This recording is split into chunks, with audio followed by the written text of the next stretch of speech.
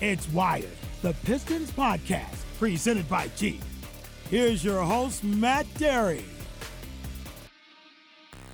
All right, everybody, let's do this. It is time for the regular season to begin on Wednesday night. The Pistons will open up the 2019-2020 season in Indiana against the Pacers. And then Thursday night, right back here at Little Caesars Arena, the home opener against the Atlanta Hawks. Both games at 7 o'clock. We welcome you into Wired, the official Pistons podcast at Pistons.com. Matt Dery with you, brought to you by our friends at Jeep.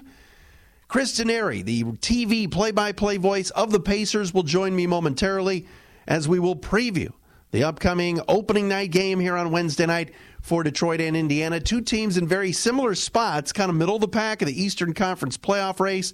Both teams have some roster turnover, especially the Pacers. We'll get Chris's thoughts on the matchup and his thoughts on Detroit and the rest of the league coming up. News of the day, and it's not good news certainly, as the Pistons make it official, but they're all everything forward. They're all-star. Their franchise player, Blake Griffin, not traveling to Indianapolis as he continues treatment and conditioning regimen, a conditioning and treatment regimen for a left hamstring injury and also for a posterior knee soreness issue.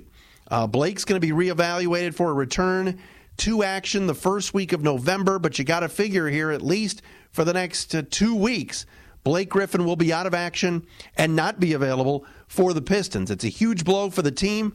We've talked about everything that Blake Griffin brings to the table, whether it's points, rebounds, assists, leadership. Everything runs through number 23. And now, at least for the start of the season, he will be out. Biggest thing, and I think Dwayne Casey's talked about it before, and the front office, I think, also echoes this, is the last thing you want to be doing is throwing Blake Griffin out there at the start of the season if he's hobbled on one leg. There's no reason to do that. Let's get him healthy. Let's get him ready for the regular season whenever that regular season starts for him, and that will only make this team that much better. Also, it's time to see some of these young guys. It's time to see if some of these bit players can become big-time players and become players that the Pistons really can rely on. You look at it and you say, all right, is it time for Luke Kennard to take that next step? Everybody believes that that next step will be taken this year by the left-hander Luke Kennard. Now he's got to prove it. Reggie Jackson on a contract year, in a contract year. Will he step up now and have to, fill up that net with basketballs and hope to get paid probably somewhere else after this season? But he has that opportunity now to do that. Derrick Rose, Markieff Morris, players that other teams passed on in free agency. Can they come in and earn their keep and become big-time contributors for this basketball team? It's a wait-and-see approach for all of that. And heck, Markieff Morris may not even play in the opener on Wednesday night. He's been bothered by a back tightness, and he's listed as questionable. But regardless, it's an exciting time. It's the first of 82. And, I think also a very, very big, news story that most people are talking about, but I think it's something to watch, is the fact that Joe Johnson, who everybody thought would be on the roster, a former Arn Tellem client, a guy with so many years of pedigree, was sent packing by the Pistons on Tuesday as they finalized their roster and believed that the big man, who had a very good preseason, Christian Wood, can add something to this team. Well, now, with Blake Griffin out, with the possibility of Markieff Morris not being available Wednesday night, Christian Wood, the former big man with the Pelicans, is going to get an opportunity. And, it just hasn't been the Pistons' luck over the last few years that they found a diamond in the rough, and that diamond in the rough turned out to be something. Maybe, just maybe, Christian Wood is going to be that guy. And I commend the front office for making a very tough decision. And Dwayne Casey said this on Tuesday morning. This was a tough call for him to have to tell Joe Johnson that he wasn't making the team. But they want to see what these young guys can do. What about Svi Mikhailuk and Kyrie Thomas and others?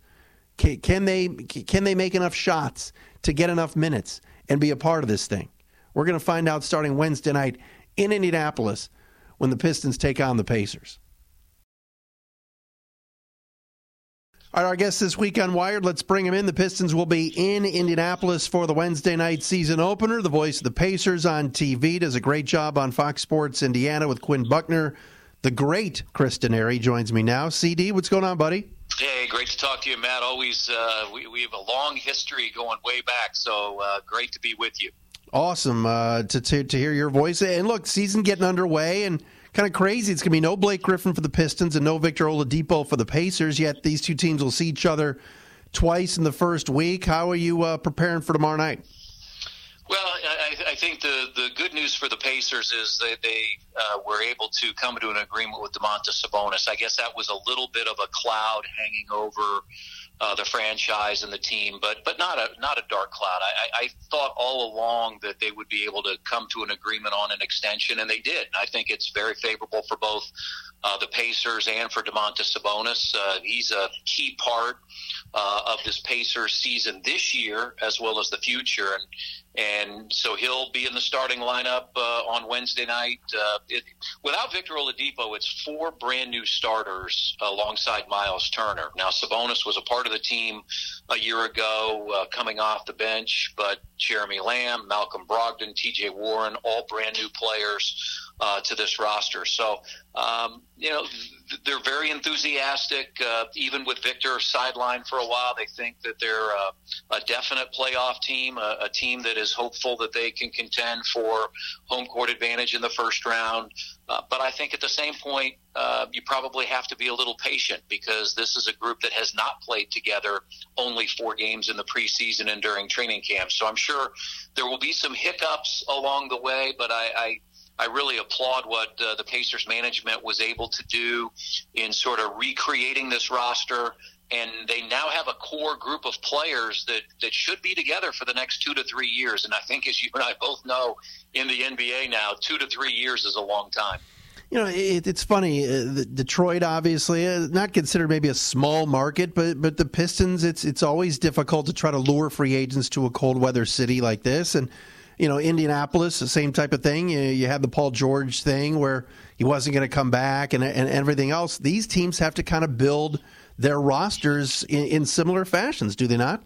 Well, they do. And the Pacers were able to make that trade for Paul George 2 years ago and get 2 starters, Victor Oladipo and Domantas Sabonis, and that was huge. I mean, I think we both know the Pacers nationally and even locally by members of the media were panned for that trade. Did they get enough? But I think now, as you take a step back, and we know how good Paul George is, and now he's with the Clippers in L.A., is the Pacers came out of that very, very good. And so you have to be smart with how you draft. You have to be smart with how you approach free agency.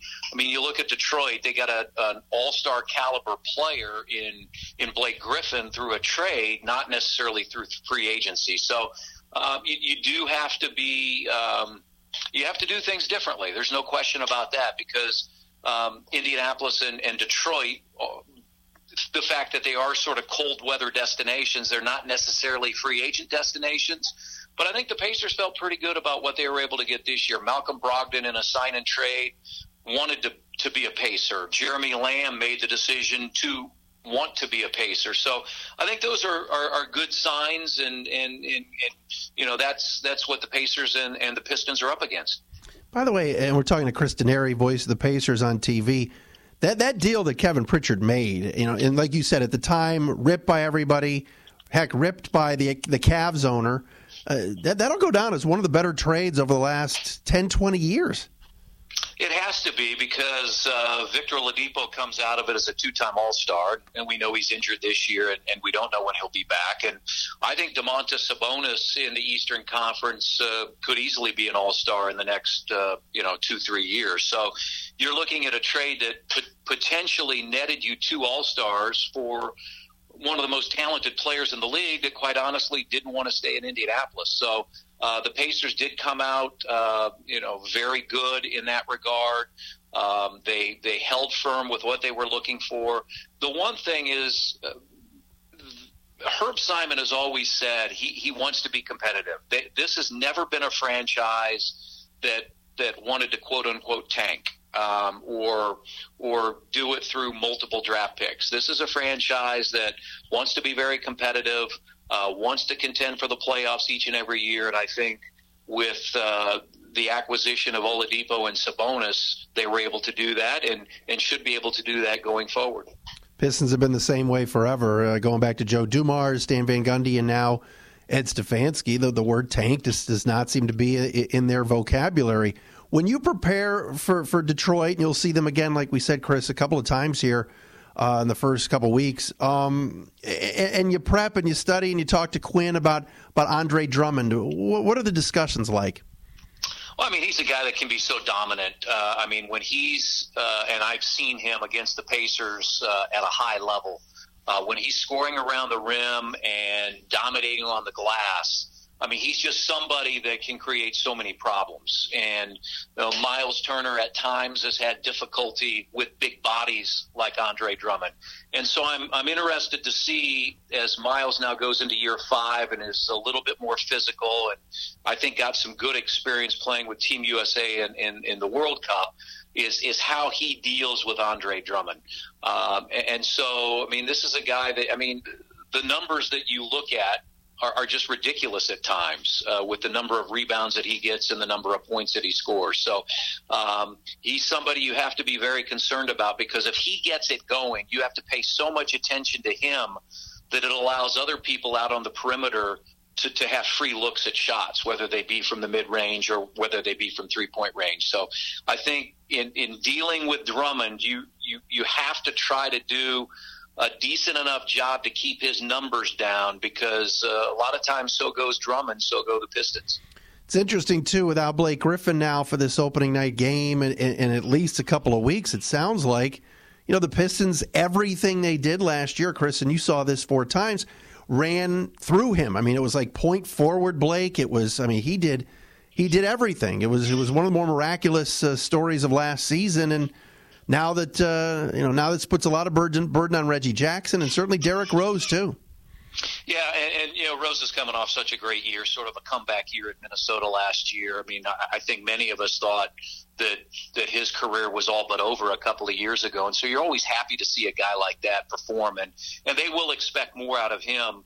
Now coming off the bench or whatever role he plays. I mean, he averaged about 18 points a game last year at Minnesota. So it'll be interesting to see. I mean, one of the allures of the matchup on opening night was in the Pacers playing both Sabonis and Turner together, they were going up against a team that goes big with Blake Griffin and Andre Drummond at the 4 and 5, though Griffin has showed that propensity to really shoot the 3 over the last couple of years. So interesting to see how the Pistons play and the different alignments that they can go with, without Blake Griffin. Clearly you want him on the floor, but it gives the Pistons an opportunity maybe to go smaller at times and try to force Indiana's hand with how they play on opening night.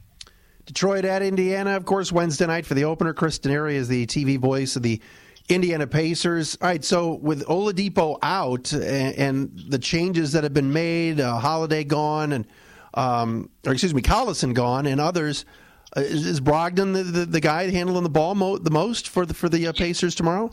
Yeah, I think so. I mean, he's the guy that they have brought in to run the show. The former Rookie of the Year was a second-round draft pick and, had a really good 3-year run in Milwaukee. And this is his chance, I think, to blossom. The opening game in the preseason, he had a double-double with 15 points and 14 rebounds, or 14 assists over in India. So he's a guy that was a 50, 40, 90 guy a year ago. There's only been 8 guys in NBA history that have done it, that have shot 50% from the field, 40% from 3, and 90% from the line. And he's one of those guys. I think the one thing that he gives the Pacers that they haven't had here in the last few years is a bigger guard. The Pacers have had smaller guards with Corey Joseph and Darren Collison, but now Brogdon at about 6'5" gives them some size in the backcourt. And what I've seen in the preseason is he will make that skip pass that a lot of guards don't see. That it's not just a pass to the wing, it may be the skip pass to the corner. And so he will be the lead guard. With Victor Oladipo out, Jeremy Lamb will start beside him. He was a free agent signee from Charlotte.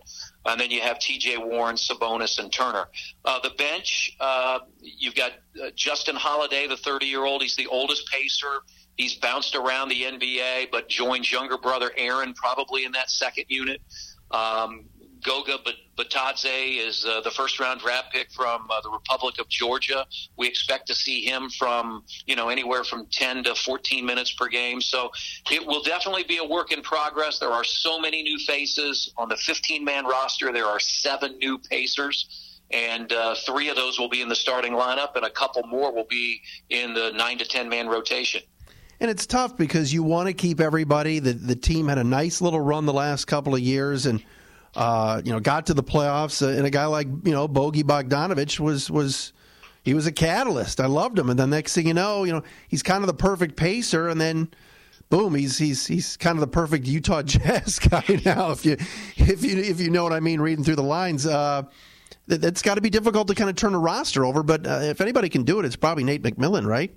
Yeah, I think the one thing that he's done the last number of years is built that culture, and it started 2 years ago when they made the trade, bringing Victor in, and they had guys buying in. I mean, Collison, Joseph, Thaddeus Young, Bogdanovic. I mean, all were key players. But I think the one thing that this franchise wanted to do, especially after they were eliminated in the first round by Boston last year, is they needed to get more athletic, they needed to get younger, and they needed to have more offense. They averaged just 91 points per game in that Boston series and were swept 4-0. And all 4 games they had second-half leads. But Matt, you know as well as I do, in the NBA, you're not going to win many games averaging 91 points per game. So without Victor, they had to find a way to score more.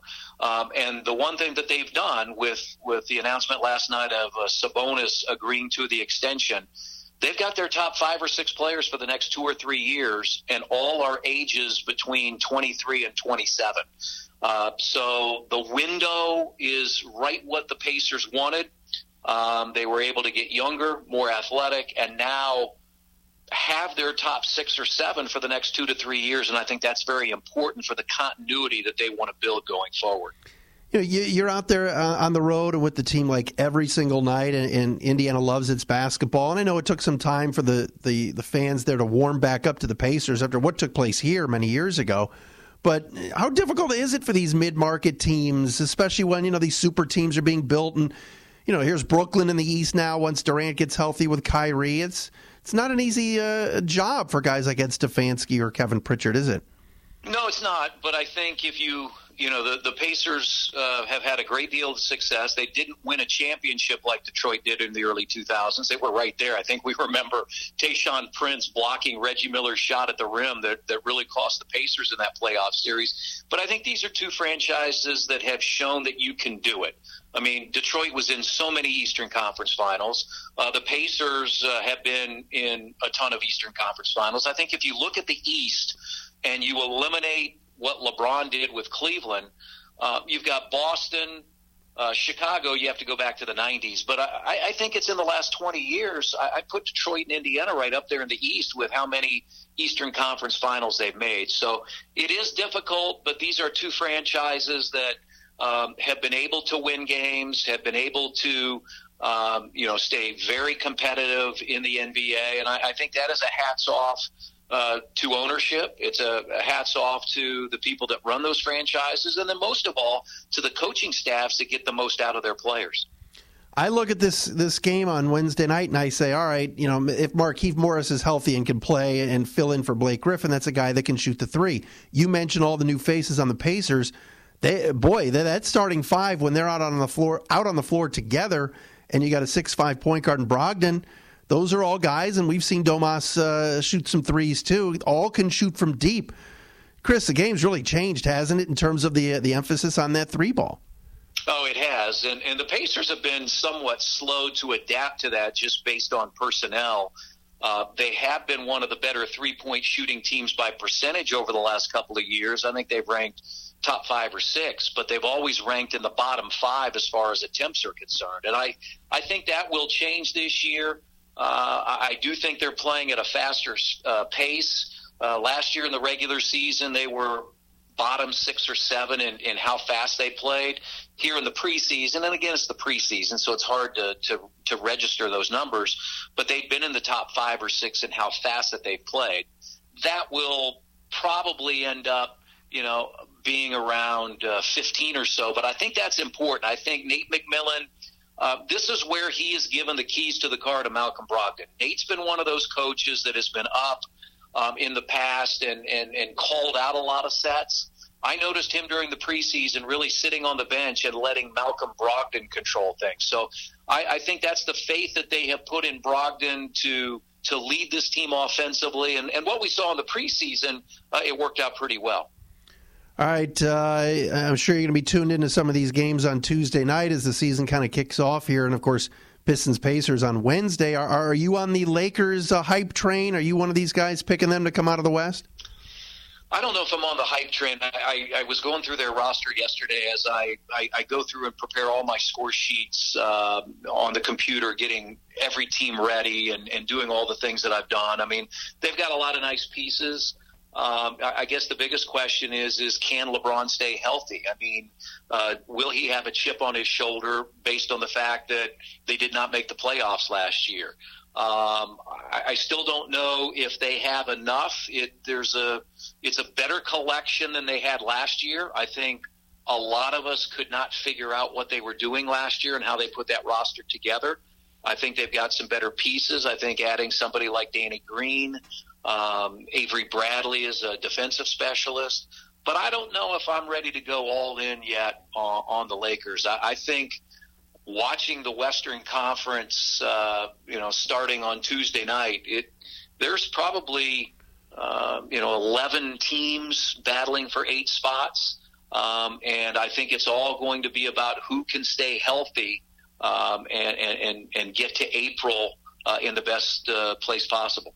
I think you and I both look at our teams. Chris Denari, voice of the Pacers. Indiana's a playoff team. I believe the Pistons are a playoff team, although there are some that believe, if Blake Griffin's going to be out a while, who creeps up in the East, Chris, as you look up and down the standings possibly for 2019-20? Is there a couple of sleepers that maybe you see?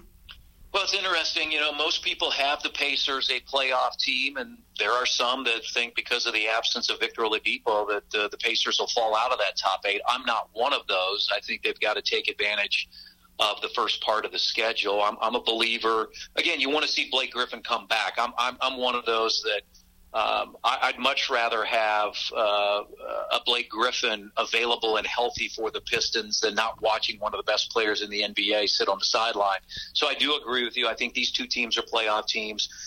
One of the teams that I'm focused on is Orlando. Do they back up what they did a year ago, or do they slide away like we saw them under Frank Vogel for those 2 years? Because they basically have the same roster they've had each of the last 2 or 3 years. How does Jimmy Butler assimilate himself with that Miami roster? Some people have them in the playoffs.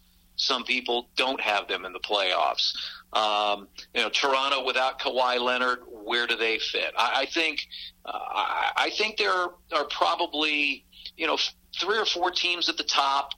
Philadelphia, Milwaukee, Boston, I think are surely among the top 3. And then you look at Toronto and Indiana and Detroit in that next tier, and then you have Orlando and Miami in the next tier. I think we'll have a little better feeling by January 1 after the first month and a half or a couple of months to know exactly what we're looking at in the Eastern Conference. Chris, always great visiting with you. Have a great call on Wednesday night, sir. We'll see you in a couple weeks. All right. Thanks, Matt.